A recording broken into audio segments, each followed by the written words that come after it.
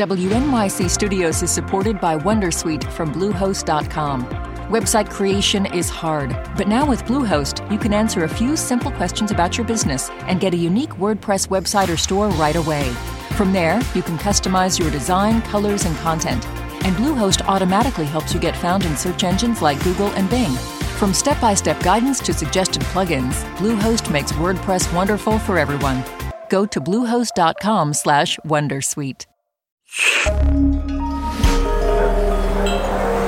Listener supported. WNYC Studios. Hey, it's Latif from Radiolab.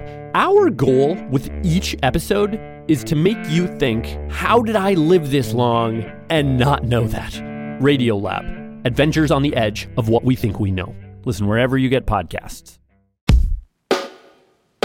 Welcome to NYC Now, your source for local news in and around New York City from WNYC. It's Monday, September 25th. Here's the morning headlines from Michael Hill. New York City education officials say more than 26,000 new students are attending public schools because of the ongoing migrant crisis, but schools Chancellor David Banks says space is not an issue. Speaking on Pix 11, Banks says there's plenty of space for new students. The trick is making sure that no single school is unfairly overcrowded.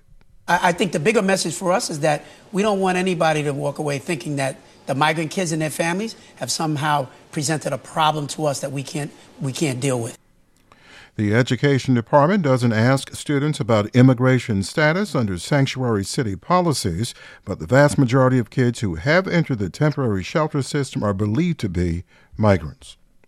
A series of public hearings kick off tomorrow in New Jersey to discuss the history of slavery in the Garden State.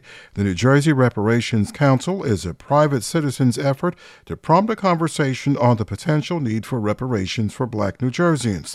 That's after state lawmakers failed to pass a bill that would have done so. Jean-Pierre Brutus is a senior counsel with the Reparations Council. He says slavery and Jim Crow segregation caused New Jersey to have some of the worst racial disparities in America. In order for us to move forward and to build a stronger New Jersey and a stronger future, we need to reckon with our past. Black New Jerseyans are imprisoned at significantly higher rates, numbers show, and have significantly lower median household wealth than white families. The Connecticut Sun played stellar defense yesterday at the Barclays Center to win Game 1 in the best-of-5 series against the New York Liberty. Final score 78-63. Third-seeded Connecticut lost all 4 games between the teams in the regular season, including getting blown out twice in New York.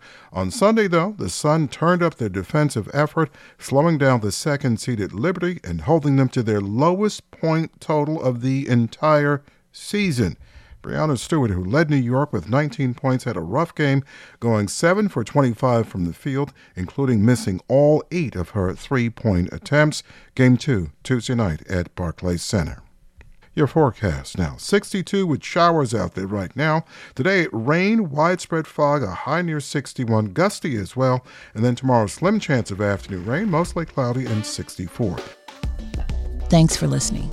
This is NYC Now from WNYC.